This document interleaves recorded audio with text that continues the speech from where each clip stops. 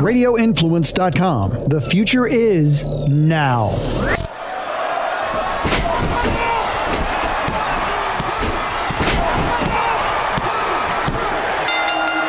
You are sitting ringside with David Penzer on Radio Influence.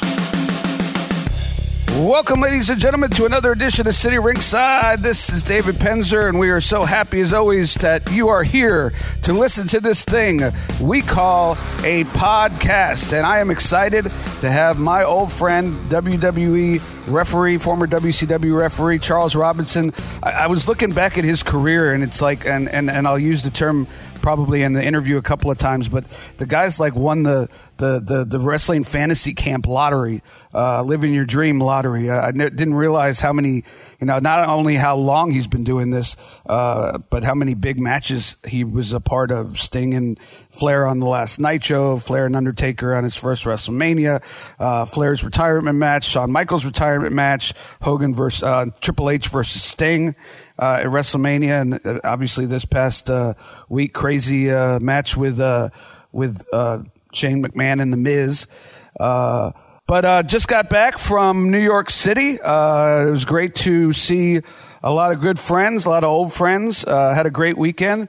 I know we talk a lot about hanging out at the bar. I never went to the bar because the drinks were $20 a piece. $20, Jerry. That's my price. Everybody says everybody has a price for $1 million man. That's my price to go up and pour my own stuff that I bought down the street. But yeah, I did make it to the WWE bar on Friday night, and I want to thank Dave Finley and Mel, his lovely wife, for hosting me there. Saw a lot of old friends and made a lot of new ones. Me and Stevie Ray had a couple of laughs over our his last podcast appearance, and I got the scoop on what he's doing with on the Meltzer stuff and all that. So he's going to probably be on the podcast here sooner than later, and we'll catch up with him. He gave me the heads up that he was going to mention the Ole Anderson thing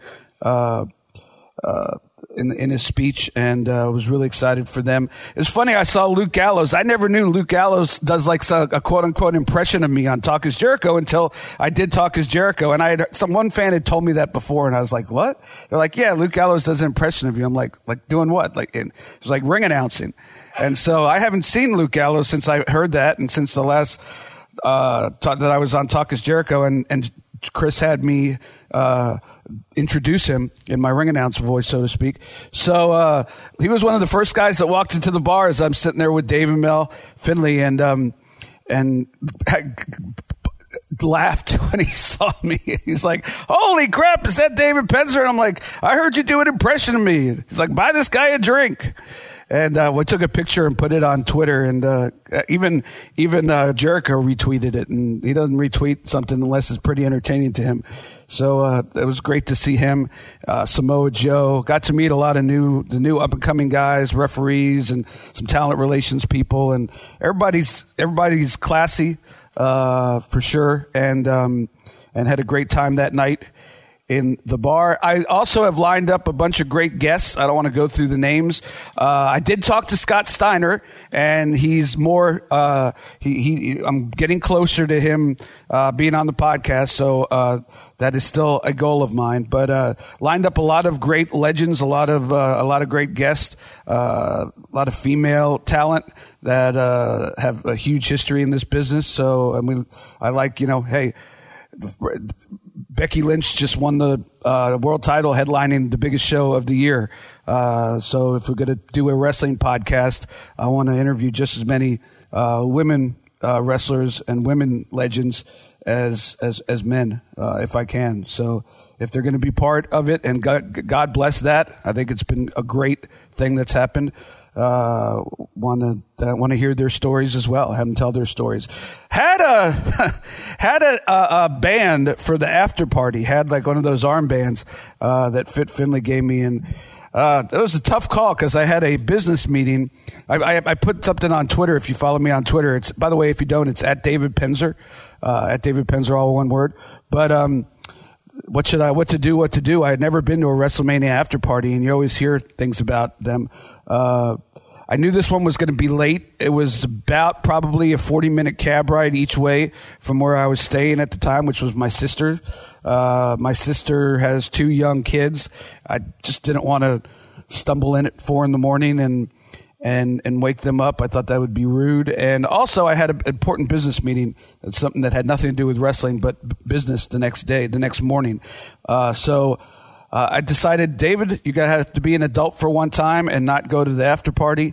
And I hope next year in Tampa I'll be afforded the same opportunity, and I will most likely, unless something major is going on, go. But that was tough. I gotta be honest with you. That was tough to look at that armband and know that I was invited, but just didn't make a lot of sense. Saw a couple of the Mania matches. Didn't get to see them all. I'm gonna go back and watch it. Great for Kofi Kingston. I got to watch from about the middle of that match on till right before the girls' match, main event. I didn't get to see that, but I saw highlights. I know there's been a lot of complaints. I know the show was as a WrestleMania, as far as quality of matches, pretty much thumbs up as far as the overall show. But a lot of people complain that it's too long, and I respect the fact that WWE likes to try to get everybody in, to get everybody to get a WrestleMania payday and a WrestleMania moment. You got to respect that. But I think it went 7.5 hours. Yeah, I just think that's too long for anybody. But you got to respect the fact that they want everybody to get their moment and to get that payday.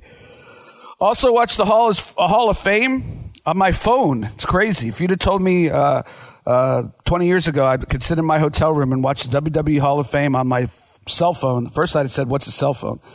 And then I'd said, what's WWE Hall of Fame? And then I would have said, I couldn't believe it. But congratulations to all those guys. The only blip on the radar is that moron who attacked Bret Hart.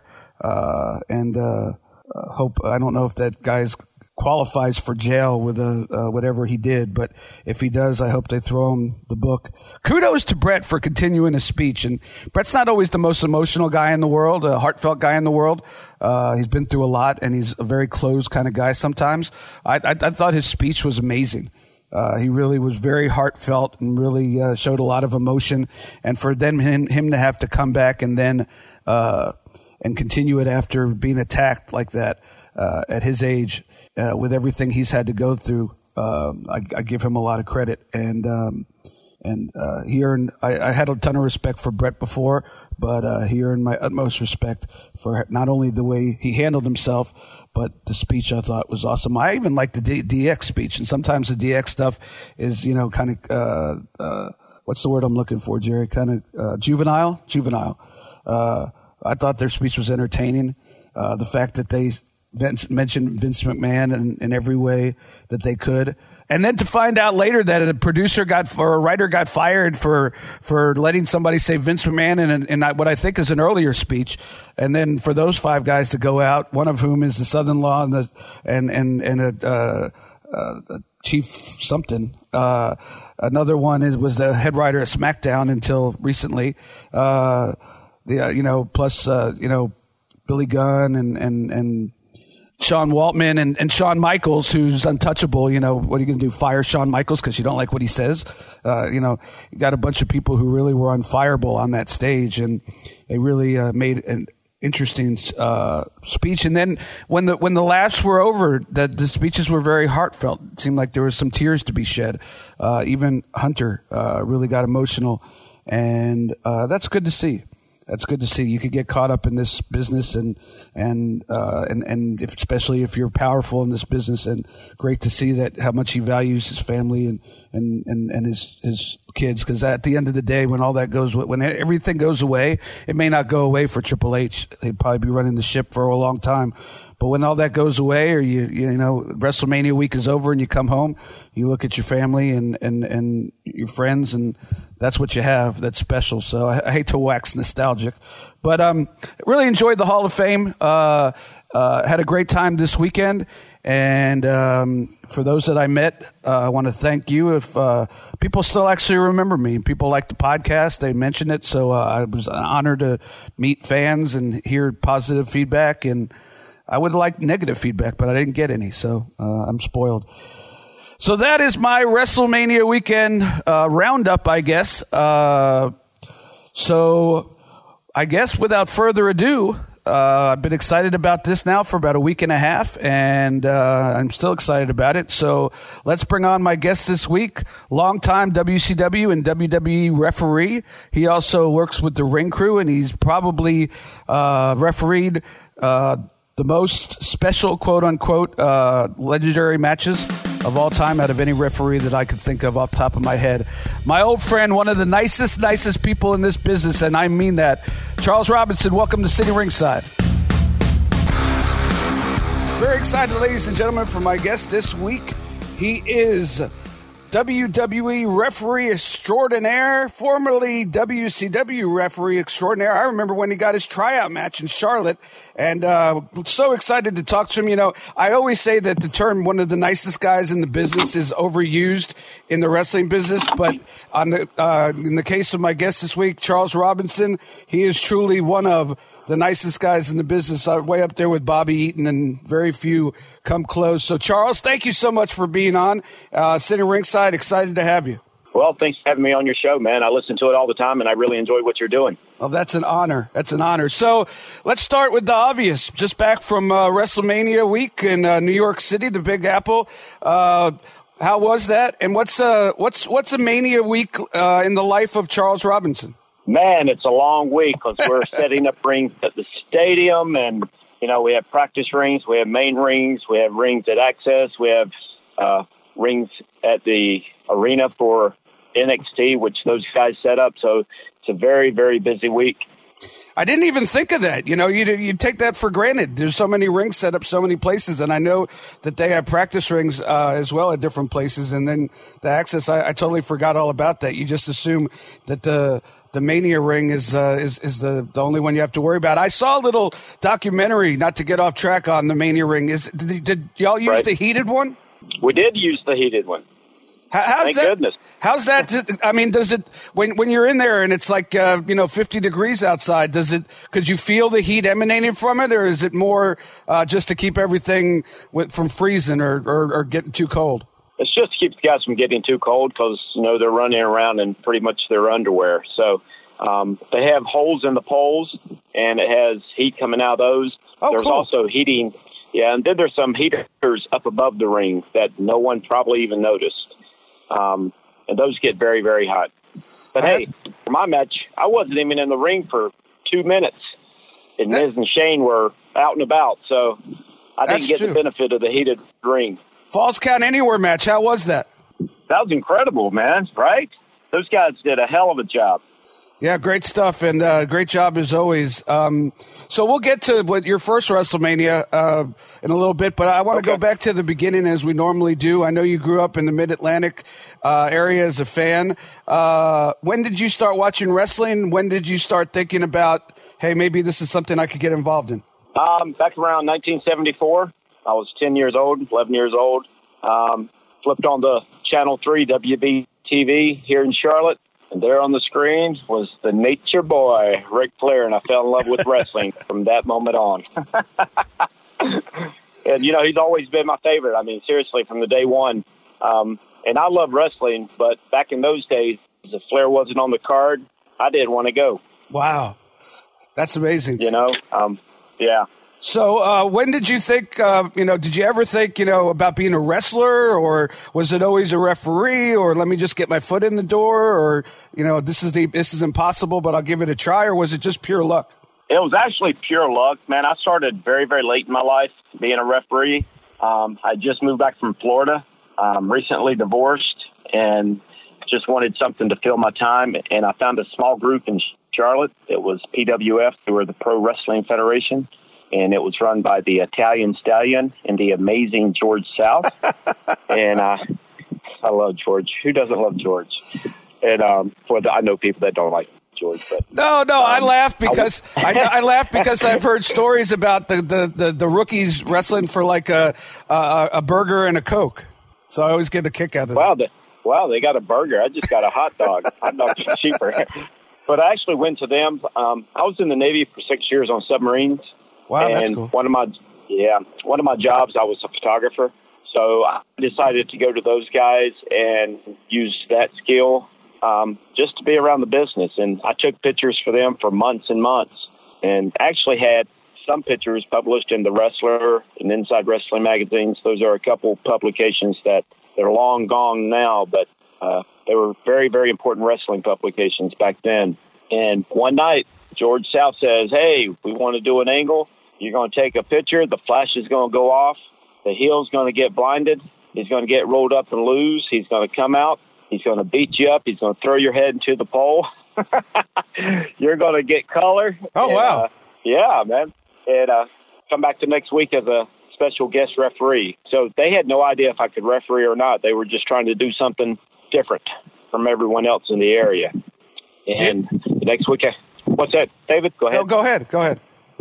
Yeah, the next week I came back and I refereed, and they said, "Hey, you're pretty good at that." And the ball was rolling, and I kept doing it for them for every weekend for the next 18 months to 2 years.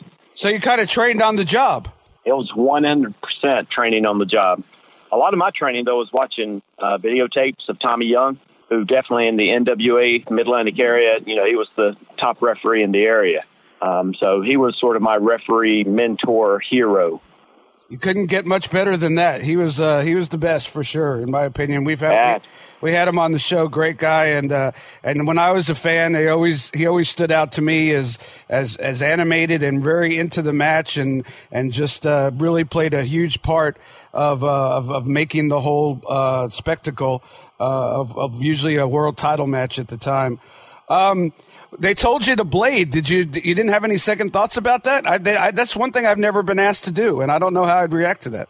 Oh, I had no problem. I'm a big fan of horror movies, so I like the blood and the gore. So when I had the chance to bleed, I jumped right onto it.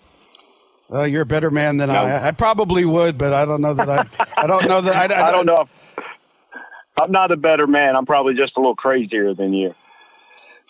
I don't know about that, my friend. Hey, I remember I talked about this in the introduction. I remember September. I looked it up to date. September 15th, 1997. We were in Charlotte, North Carolina, and you got a tryout dark match. And I think we had a few words before in the dressing little locker room area, just to introduce myself and asked about where you came from. I think now that I think back, I think it had to do with you being a George South and Italian Stallion guy. I probably asked you if you ever got paid or if you just got a hot dog and Coke, because that always tickled my funny bone.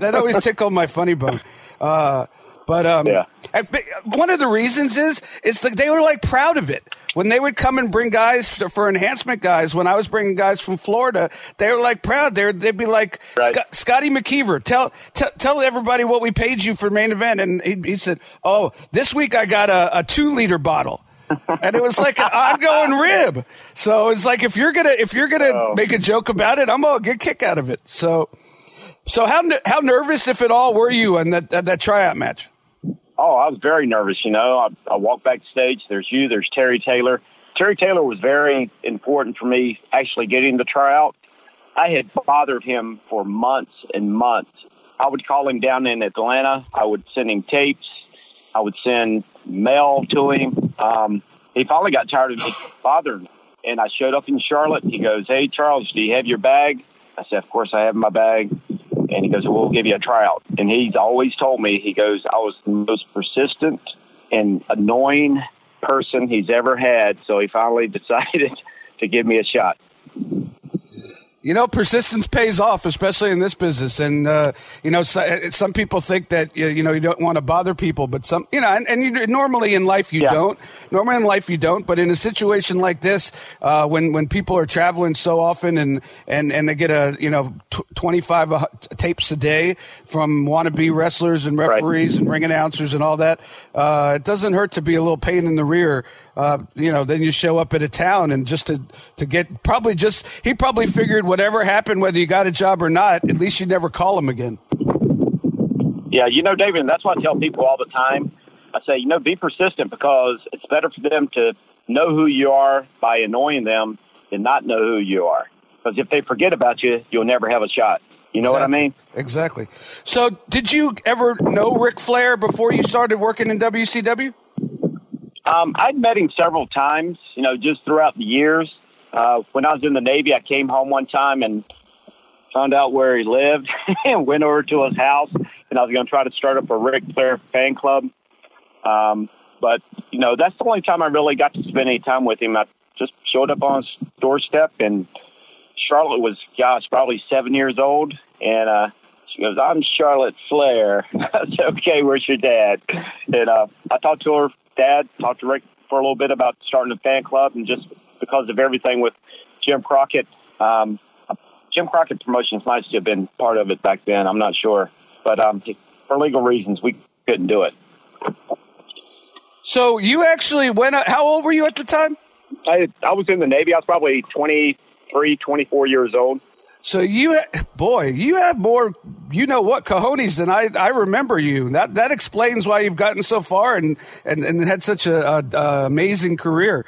Because we used to travel together a little bit, but we did. A lot of it is hazy. But I know it's not for you because you're always straight, which is probably why you look so great. And I look every bit of 52 that I am. But so you at 20-something years of age, without any advanced setting, you just cold called Ric Flair, rang his doorbell, and asked him to start a fan club. Yep, absolutely. Now it didn't go that well, but I had the nerve to do it.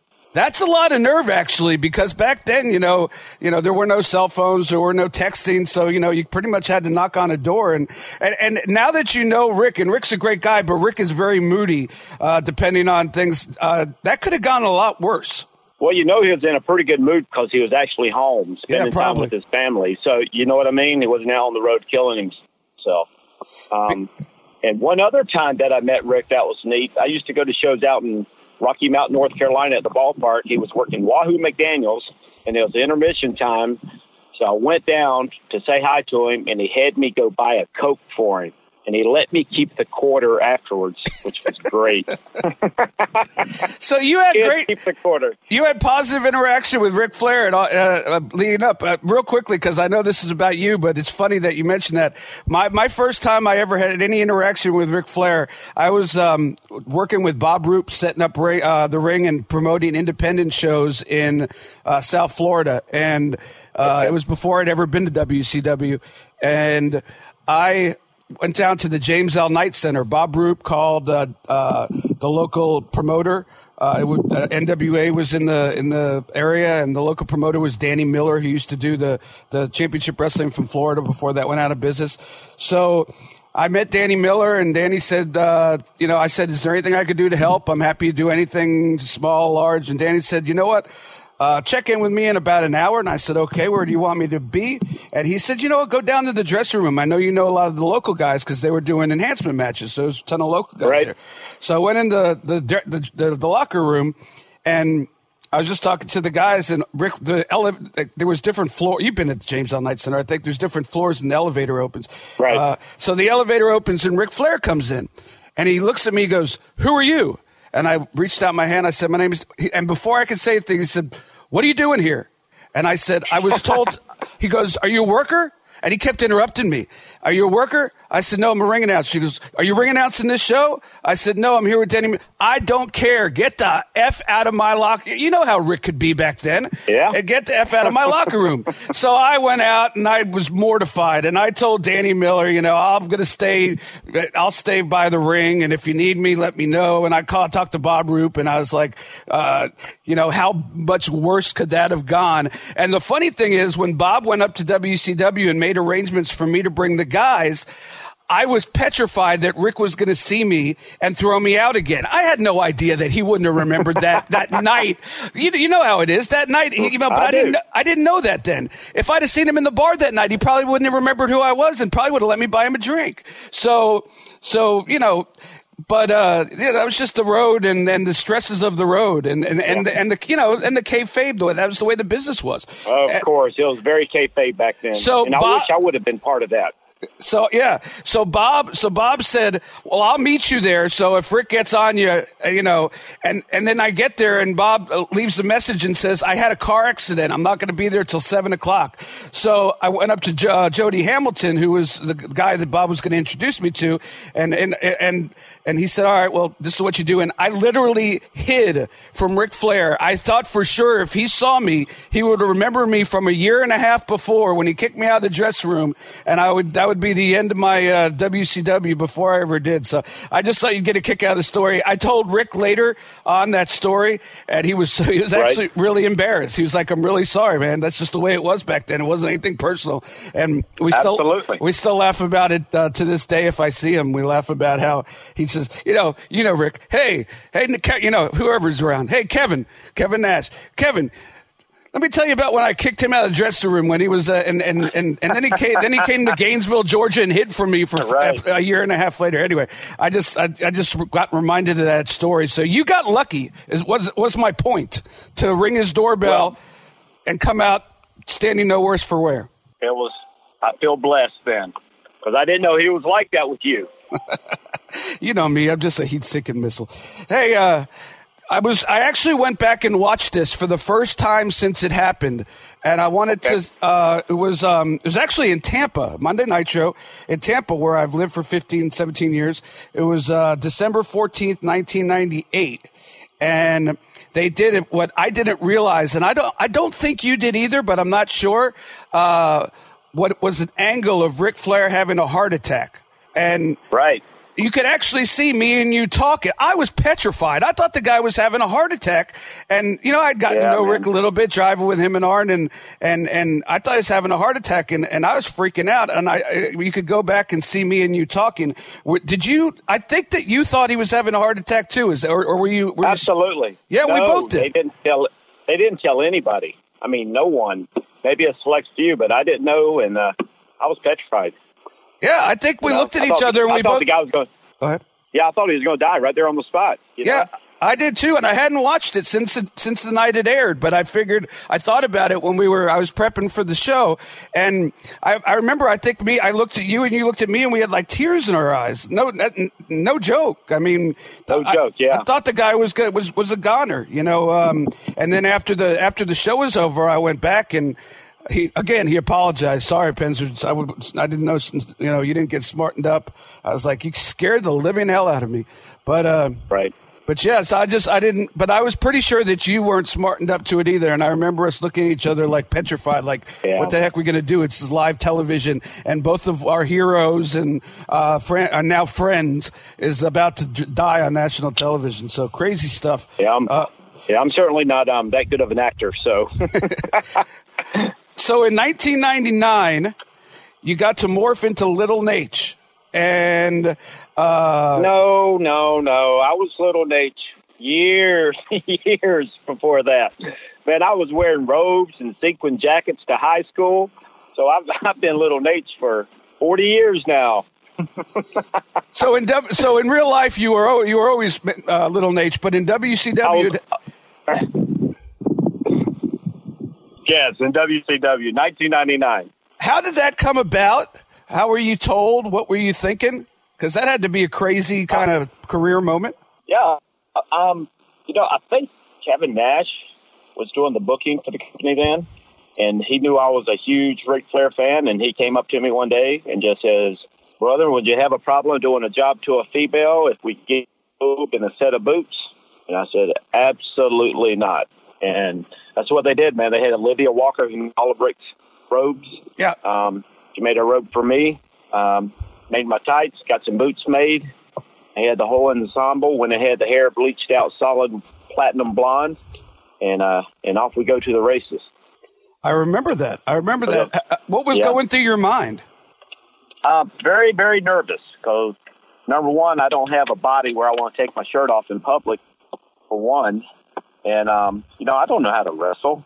I've never wrestled in my life except for a little bit of amateur stuff in junior high school. But Kevin was awesome. We went down to Tampa, worked with Randy Savage and Gorgeous George for a few days and put together everything. And, I mean, it was incredible. I thought it turned out really good. I thought it was very entertaining. Yeah, I remember it. I remember that it was. The next week on Monday Nitro, you actually got to team with your hero. That had to be even more exciting. When did you find out about that? What was going through your head? They called me probably Wednesday, Thursday, told me to bring my stuff, that I was going to be working again, and showed up. We did a match. It was Rick and myself against Medusa and Randy Savage. Right. And I mean, Medusa, she is absolutely incredible. She made me look like $1 million. She made me do moves I didn't know I could do. And, Rick, he's not going to do the job. He's not going to take the Savage elbow off the top. So I laid there and I took the big elbow, and 2 weeks later I was out of the hospital. Yeah, I remember that. That didn't end so well. You remember that? Yeah. It started off great. You and Nature Boy tag teaming. Who could ever believe it on Monday Night Show? Top rated TV show. Talk about living your dream. Fantasy camp, and then didn't end as well. No, it was pretty awesome. We did the synchronized corner flips, slam off the tops. I mean, I thought it was a fun match, but the elbow was not good. And Rick and I, supposedly we were going to team up all summer. I don't know how much truth is in that. But they said we were going to team up all summer, but since I got injured, that got nixed, of course. So I was out of action. Yeah, I was out of action for like 3 months. When did you know that it was bad? When the elbow landed? I actually thought that I just had the air knocked out of me, and I went up to my hotel room, and 2 hours later I still couldn't breathe. And I called Jimmy Hart. And Jimmy called the EMTs, and they took me away. Wow. What did you have again? Collapsed lung? Collapsed lung, cracked sternum, and some vertebrae were cracked. Let me ask you a question. No. I know you're in a lot of pain. I know you're in a lot of pain because I know even having anything in your lung, every time you breathe, sneeze, cough, whatever, it's horrifying. Would you have done it? Would you do it all over again to be able to team with Ric Flair on Monday Nitro? Absolutely. Yes, without a doubt. Absolutely. Yes. No? Who wouldn't in their right mind, right? Well, there's probably a lot of people who wouldn't, but there's not a lot of people like Charles Robinson. God bless you. Okay. So we mentioned that we traveled together. I believe it was you and me and Arn and Danny the trainer for most of the time, correct? Right. Correct. And he's, Arn's hilarious, as we all know. And because you didn't drink, I think you ended up a lot of times a designated driver. So thank you. We appreciate that. Yep. But any stories that stand out traveling with Arn or being around Arn because he's such a funny guy? He was a great guy. He liked to drive at nighttime. If we drove in the daytime, I drove in the daytime. But he always liked to drive at night for some reason. I don't know why. But the best story, and you don't remember it, we were in Missouri during a snowstorm, and there was a lot of traffic in our car.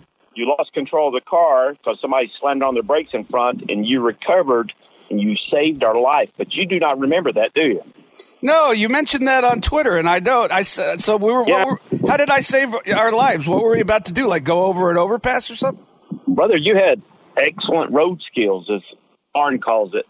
You just saved us. We missed another car. We would have gone down into the ravine and probably flipped over, but you avoided the car and you kept it on the road. And it was a really, really bad ice and snowstorm.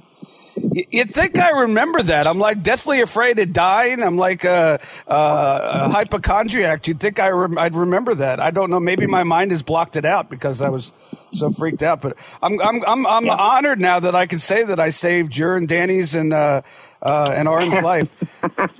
You still see Danny? I think he's still in Charlotte. No, he's not. They moved to Sacramento. Oh, did they? Is he working out there for the Kings? He's working for some doctor out there. He got him a good job with an orthopedic surgeon, and he's been out there for 3-4 years. Wow. Yeah, he's still married to Kristen, right? He's still married to Kristen. Yeah, we saw him last year. I went out there and went skiing at Lake Tahoe with him. But very cool. Well, next time you talk to him, send them my best. Do they have any kids? They do not. Okay. They don't want to have kids. We don't want them to have kids. So any other stories that, other than the fact that I saved your life, which is humbling, any other stories about me and you and Danny and Arn driving? I'm sure. My God. Arn used to, I asked you a question and I kept talking and I apologize, but Arn used that's okay. I don't think that people understand how funny Arn Anderson is. And the ironic thing is you're laughing hysterically as he's insulting you. Of course.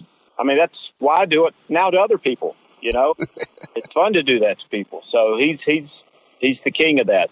And he's so quick-witted too.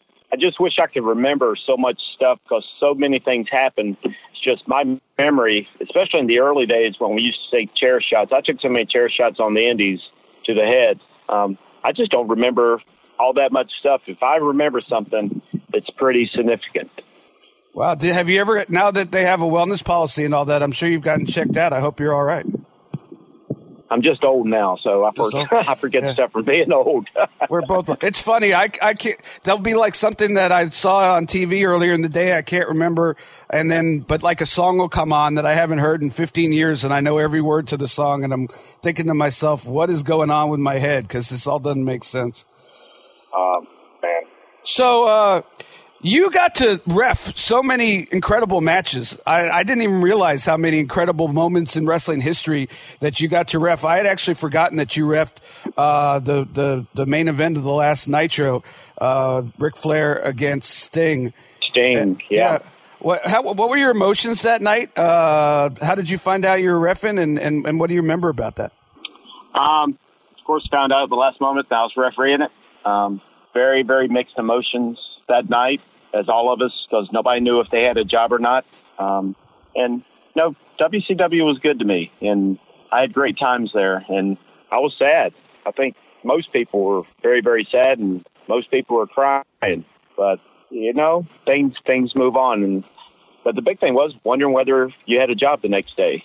I sat at home for 3 months before I even got a call from WWE. I had no idea if I'd ever referee again. Oh, really? So you weren't part of the contingent that went to go meet in the hotel room with Jim Ross and John Laurinaitis a couple weeks later? Nope, absolutely not. Oh. I got a call on about June the 28th, and they said to show up in Tacoma, Washington on July the 2nd. And the only reason I remember that date is because it's my birthday, so it really sticks out. Oh, wow. So, and you were the referee for the Buff Bagwell Booker T match, correct? Was I? That's one of those I try to forget. I guess if you say that I was, then I was. I was just guessing that if they brought you out there, that was what they brought you out there for. Yeah, I have no idea what match I did. I know that's sad, but I just don't remember. I don't think it was that great of a match, though, right? We had Buff on a couple of months ago, and he said that they told him to do a WCW style match, and that they didn't really understand what that meant, and that every agent they went to had a different explanation of what that meant. Right. So they didn't really know what to do, and we were never really in Washington State for the most part. WCW was one of the places we just didn't go. So were you in the production meeting for that? Do you remember? Yeah, I was not. I don't believe I was. There'd be no reason for me to be in a production meeting. So the refs aren't in the production meetings in WWE? No. I think the referees were taping me up and introducing me to The Rock during that meeting. Well, I accidentally threw some water on one of the referees. It was an accident. So they taped me up, and they made my hand a bird, and they put a sign on that said The Rock Who, and they pushed me up to The Rock. So... And how did that go? It went well. He goes, "You're Charles Robinson, Little Nate's, right?" No, he didn't say that really, but he laughed about it. Well, at least you met him, although under tenuous circumstances. There's only two people in this business I think I've never met. One's The Rock and one's Vince McMahon. The other. Wow. And so we'll ask about Vince later on. But did he at least work it like he was hot at you, or he just let you off easy? He let me off easy. I think he thought the rib was big enough for me getting taped up. I mean, I was taped to a chair. I couldn't even get out of it. So they probably used 3 or 4 rolls of duct tape. I was funny. My next question was, how is the transition to WWE? Any bumps? Well, maybe not wrestling bumps, but that was a bump for sure. There's the bump. It was a great transition. What was it like? Because everybody that I talk to talks about, and I hate to talk bad about WCW, but the end of WCW is just such a miserable experience. I tend not to remember that, and time makes you remember the good things and not the bad things. But if you're being honest, it was just, nobody knew from, if Eric was going to buy the company and if they were going to, and then all of a sudden they sold it for pennies on the dollar and gave us a week's notice. So it was not a good scenario. Everybody talks about how much more professional WWE is, totally different atmosphere as far as the environment. Did you notice that when they let you out of the chair and you got to really take it all in? Did you notice the difference? WWE was much more polished and more organized, I guess. I didn't really pay attention much in WCW. I mean, I was very green. I'd only been in the business 3-4 years at the end. So, I just try to keep my mouth shut pretty much at that point. In WCW, I didn't look to see what was going on backstage. I hardly ever saw Eric Bischoff or Vince Russo. I didn't interact with those guys. Probably the only interaction I had with Bischoff was, I don't know if I've told the story before, but when I was first there, Eric Bischoff was a big deal, Yeah. And I kept looking at him because I was just so excited to be with this company. He told Terry Taylor, he goes, "Can you go tell that blonde-headed referee to quit staring at me because it's freaking me out." Gotta love Eric Bischoff. You do. I think when I was talking to Jericho, he asked me what my relationship with Eric was, and I think my response was he walked by me with his head down, which is right. We did not interact with him. No. There was no reason to. And, getting to know him afterwards and getting to know him a little bit better in recent years, he was on this podcast. I just think that's his personality, but then he had so much going on, he just didn't even realize that that people actually were, that it made people uncomfortable because he was the big boss and you felt sort of like you weren't appreciated. I don't think he even thought any of that, but at the time, he was pretty intimidating, don't you think? Oh, absolutely. It was intimidating. I mean, just like Vince McMahon's intimidating. And I was going to ask you, speak to him. Yeah. I was going to ask you, how was your first interaction with Vince McMahon? I'm assuming he didn't tell Terry Taylor to tell you to stop staring at him. No, but they did need a protein shaker, and I had one, and they borrowed it from me. And when he was done with it, he said, "Give it back to that little Ric Flair referee." So that was my first, the little Ric Flair ref. So there's worse things to be known as, though.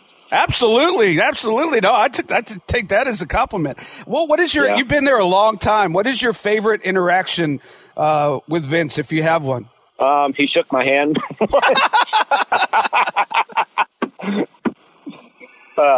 No, I really don't. I'm so intimidated by him sometimes that I'll see him coming down the hall and I'll turn and go the other way. Really? He just has that presence, but he's a great guy. He's a nice guy. He's a businessman. But man, he's the king of wrestling. He made this business what it is, and Bischoff, and I'm not taking anything away from him because I think Bischoff is a genius.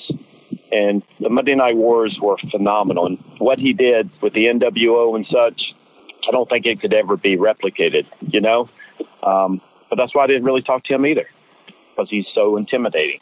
Yeah, like I said, I've never met Vince, but I was sure intimidated by Eric at the time. And actually it took me a little while to feel comfortable around him. And I didn't even work for him anymore, and I still would be intimidated if I saw him somewhere after WCW went out of business. But I did about 6 years ago, I did a Hulk Hogan.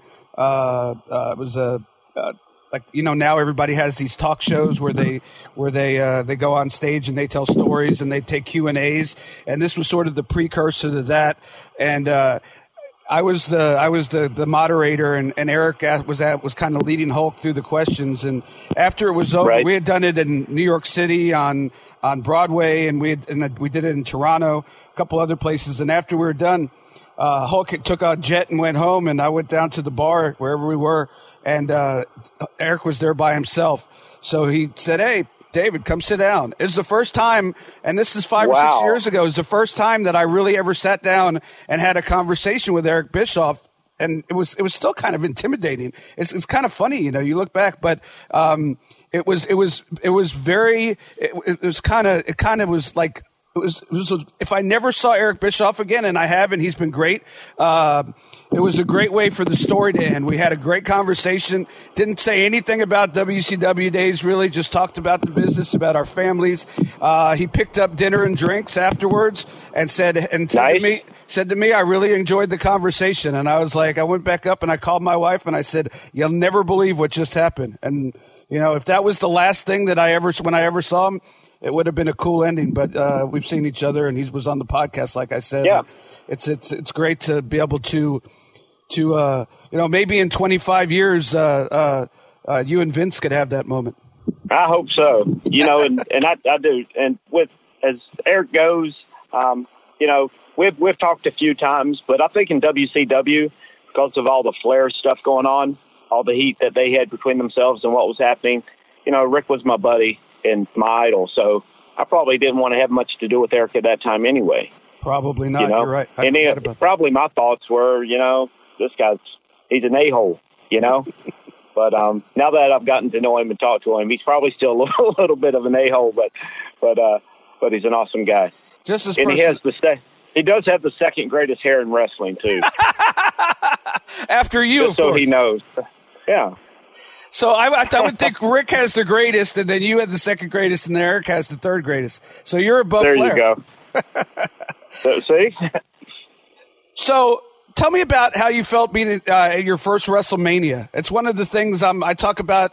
My bucket list, the only two things I haven't checked off is ring announcing Madison Square Garden and ring announcing WrestleMania, which the latter will never happen and the former probably will never happen as well. And I'm cool with that. But what was it like for you? I always like to ask people how their first WrestleMania is because it's such a huge event in our sport. Absolutely. Man, it was awesome. It was in Toronto, WrestleMania 18. I went up there with my wife at the time, Amy, who was my last WrestleMania with her because she passed away. God bless. I remember that. That's a horrible story. Remember that? Yeah. Horrible story. And I had Ric Flair versus The Undertaker.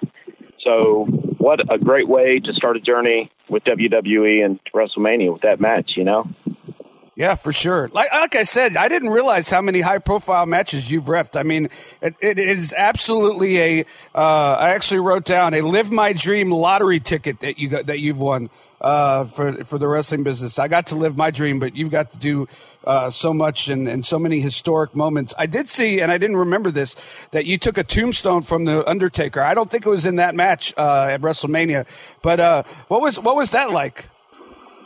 Well, he's one of the best in the business, so he certainly knows how to protect you. But when he lifts you up, it's a pretty scary feeling because he's a big, big man. I've actually had him choke slam me a couple times. I've had the rock bottom done. I've been Stone Cold's stunner. I've had it all done to me. As a wrestling fan, but also a professional in your business, is there a little bit of marking out when you take those famous moves, or is it just business at this point? Early in your career, when they happen, you're marking out a little bit. But now at this point, it's business. I still enjoy working with certain guys a lot, but it's all business now for me. I don't mark out as much. I mark out when the guys come back around, like when The Rock comes back around for special appearances. Something like that, I'm a little bit of a mark, but otherwise it's business. I'm so busy during the day doing production work, setting up the ring, and running around that I don't really have time to mark out. Did you mark out at all when I don't even know if you were there because you do SmackDown when Undertaker music hit this past Monday at Raw? Yeah, I wasn't there, man. I missed it. Yeah, I was.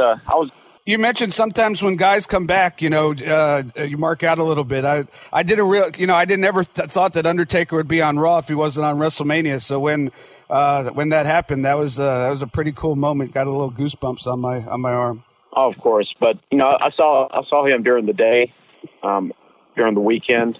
So I got to talk to him for a few minutes, to him and Michelle. So that's always fun to do. So you did Ric Flair's retirement match at WrestleMania 24. I retired him. Yeah. Shawn Michaels didn't retire him. If the count wouldn't have happened, he wouldn't be retired. So I retired Ric Flair. I retired Shawn Michaels. I retired a couple of the two greatest. When did you say that in jest? Of course you do. When did you find out that you would be the referee for that match? Did Flair request it? Did you request it, or how did that come about? It just happened. I don't know if Rick requested it. I certainly didn't request it because I don't like to request matches. I like to just deal with what I'm given and do the best that I can. But I was lucky enough to get it done. But I think we knew like a month out that I was going to referee that match. A very emotional finish, one of the most emotional and memorable finishes in a match that I could think of in all the years I've been watching wrestling, where he said, "I love you, I'm sorry," right before he gave him the super kick and pinned him. As a referee and a Ric Flair fan, we talked about how in the beginning, the early stages, you marked out at stuff and you kind of now it's just part of the business. Was there any emotion in that ring that you felt at the moment, or are you just there to do your job and then soak it up later? Going into the go home sequence, with the kick and all, I think all of us were already crying. So there was a lot of emotion in the ring. Who wasn't emotional that night? Yeah, we were all crying. I rolled right out of the ring because I was sobbing and just walked right. I left. Whoever came up with that finishing sequence was kudos to them, because probably one of the most memorable. I always say my favorite WCW moment was when Ric Flair came back in the Horseman in Greenville, North Carolina, when Arn put them back together. But right.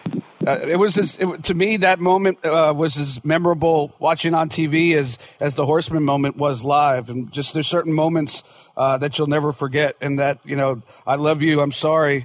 It's just unbelievable. It still gives me goosebumps now that we're talking about it. I'm sure that Rick and Shawn put that together themselves. I don't think they needed any help putting together a match. So another famous match that you reffed, which kind of brings it around all full circle, which is kind of funny, was and I heard that right. Sting actually chose you to referee this match, was Triple H against Sting at 31. A little deja vu in that match with the DX coming out and then the NWO coming out? It was, man. That was incredible. And I'd heard the same thing about him asking. I don't even know who I heard it from, whether that's true or not, but I'm honored that he would ask. But that was a fun match to do, for sure. Yeah, I really got a kick out of they bring in, I like things, returns. I like famous things when people, they pay tribute to them. Nostalgia, I guess you would call it. And so the nostalgia of DX coming out and then Hogan and Nash and Hall coming out, I got a kick of. And, people say what they will about the finish of the match, but the whole nostalgia of it, for me, I don't care who counted who and what happened. I just thought it was a nice little kind of tip of the cap nod back to a day gone by that was that'll probably never be duplicated. Right. Now I'm certainly sad that Sting got injured where he can't work anymore, because I would have loved to have worked a couple more of his matches. Yeah, that is a shame. One of the nicest. He's another one of the nicest guys in the business. You talked a little bit about it, just for the fans that may not know. In addition to being a ref, what are your other duties entail as part of being a WWE referee, WWE employee? I'm part of the ring crew, which entails getting to the arenas very early in the morning, setting up the rings, and then when the show's over, you take them down. So you might have a day that starts at 8 o'clock in the morning and finish up at 1 a.m., and then you travel to the next town. So it's a long day, but I wouldn't want to do anything else. I love doing the ring crew. I think the hard work keeps you young. So when you go into a town for a house show and you're in, correct me if I'm wrong, you're in charge of putting up the ring. Who do you do it with? Is there a whole ring crew that actually goes on the road, or is there?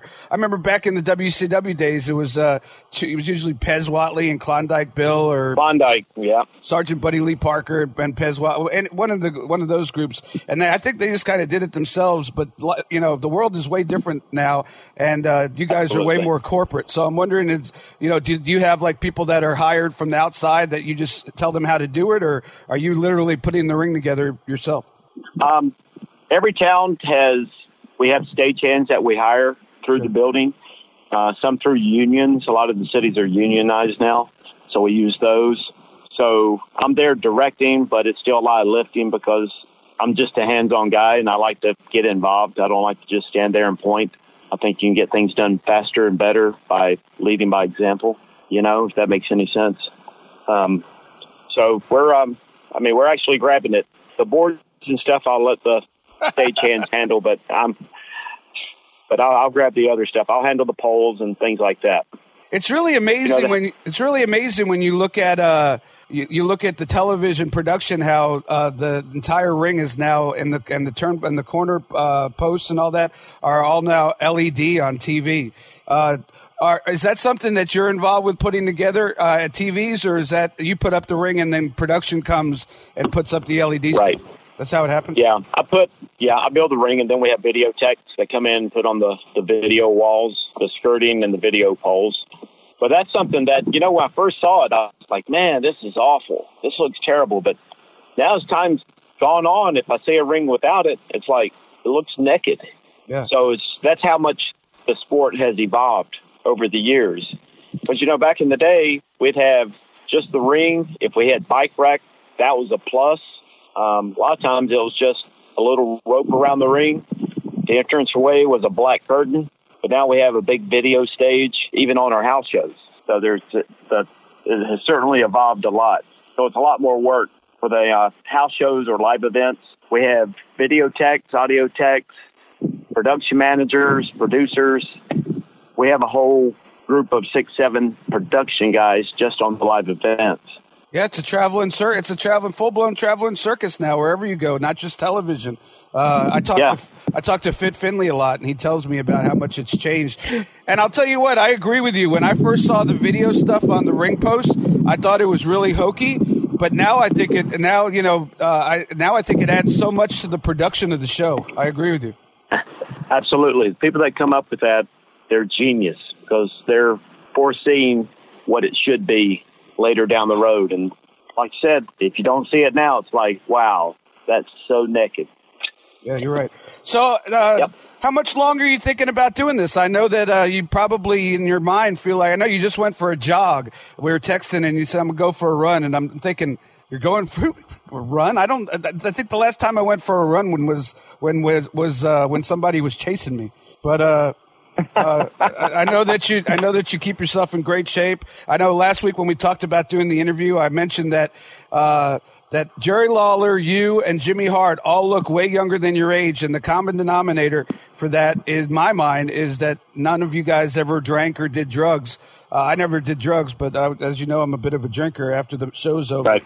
So I wonder if that's the key, or if it's just three guys with good genetics who happen not to drink. I think it has a lot to do with genetics, I think, and trying to be stress-free. I try to be stress-free. Every once in a while I'll have a drink now, but not very often. If I have one, it's only one. So if I have 2 beers in a week, that's a lot for me, Oh, see, if I knew, I was at the hotel on Friday night hanging with everybody. If I knew that you'd had a drink with me, I'd have called you and had you come down and have one drink with me, and that would have been a pleasure to toast our friendship and your career. Well, I certainly would have done that, but I think you asked how much longer do you think I'm going to do this? Yes, sir. Yeah. To be honest, I'm going to do it as long as they'll let me. If I can get another 9 or 10 years out of it, I would love to be a part of the WWE. Wow. I just love what I do, and I'm certainly blessed to be able to do what I do. Yeah, you're one of these guys that nobody ever, and look, I'm not putting into words in anybody's mouth, but wrestling's a challenging business, as you said, long hours, long drives, a lot of responsibility, right. And you're probably, and I know one of these guys that nobody has to worry about. They know if they ask Charles Robinson to do something, it's going to get done. It's going to get done right. It's going to get done on time, and it's going to get done professionally. And absolutely, it's a business where age is important. But I think that you're being able to stay as young as you look and being so consistent in what you do, it's just a no-brainer that they'll keep you around and let you keep doing it, because you just don't find people like that in this business. And I'm not kissing your butt. I'm being honest with you. I would say that to you if we were sitting in the bar having a drink, or if you were on my podcast. Any thoughts on when you're done, when finally it is time to, and any thoughts on being either a producer? I don't know if there's ever been a referee that's been a producer or like a referee trainer at NXT. I would love to be a trainer of some sort, or even be a handler for the guys when they go out to Comic-Cons and do appearances and stuff. I'd like to be somebody that could take care of those guys. So either or. I would love to go down to NXT and train guys, but I'd rather be out on the road and be around the boys and just making sure they're taken care of. And the girls, not just the boys, the girls too. Absolutely. So I'm going to wrap this up, and I thank you so much for your time. I know that your time is very limited, and, it's not like WrestleMania is over and you get a month off, probably heading out in a day or two. So I appreciate it. I mentioned earlier that your career is like living, like winning the Live My Dream lottery. All the special things you got to do, right. From being Little Nate on Monday Nitro to the last main event on Nitro, to the Flair's retirement match and the first WrestleMania that you did with Flair and Taker and Shawn Michaels and Sting and Triple H, and even the one you did this year with the crazy bump at the end. And with Shane. So when you look back at your career, how do you process all the special things you've been a part of? Because it's really like one of the greatest resumes of all time, especially for somebody who hasn't been a world champion wrestler. I think I am truly blessed and was very lucky. I don't think that it's anything that I did to be put in those spots. I was just very lucky to be put in those spots, and I worked with the greatest guys in the world, so how can the matches not be great? So it's not anything that I did. I consider myself a very average referee that just got a lot of recognition because of the thing with Flair, the blonde hair, because everybody has short cropped hair now, and I have long blonde hair. So, and I'm just lucky, and I thank God every day that I'm able to do this.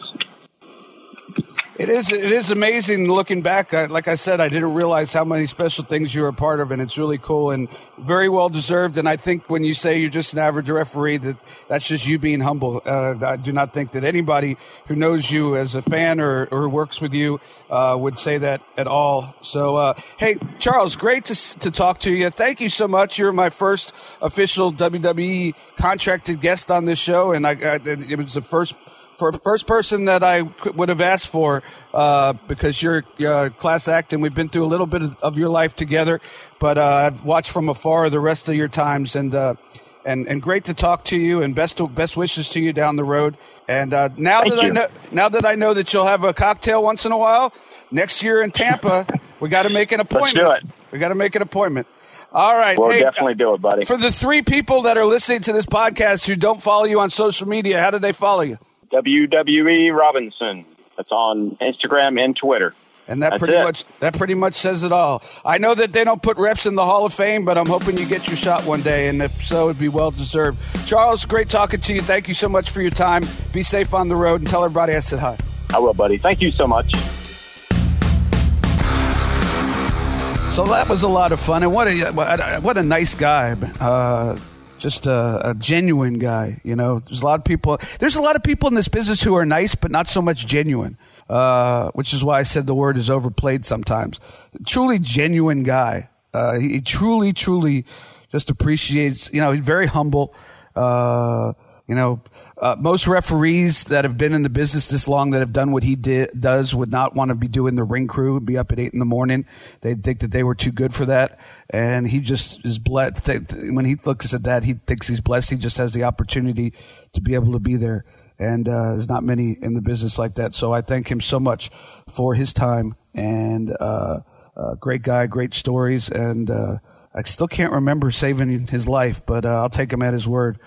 And so I hope to see him down the road. I didn't know that he would have a drink every once in a while, so we will have a cocktail.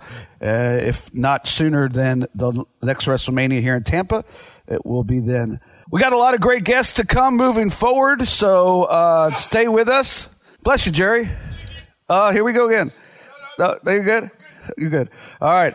Want to thank you guys. Always have a blast doing this. I really appreciate your support. If you don't already, please subscribe wherever podcasts are found. You can follow me, like I said at the beginning, at David Penzer. You can follow the podcast at Penzer Ringside. And just having a great time reliving a dream here, talking to all these great people. And thank you to Charles Robinson again, James Storm the week before. And we'll be talking to so many more great wrestling talents and legends as Sitting Ringside continues throughout 2019. Until next week, though, I'm David Penzer, still sitting ringside. Thank you so much. Follow David Penzer on Twitter at David Penzer. Also, make sure to follow the show on Twitter at Penzer Ringside. You've been Sitting Ringside with David Penzer on Radio Influence.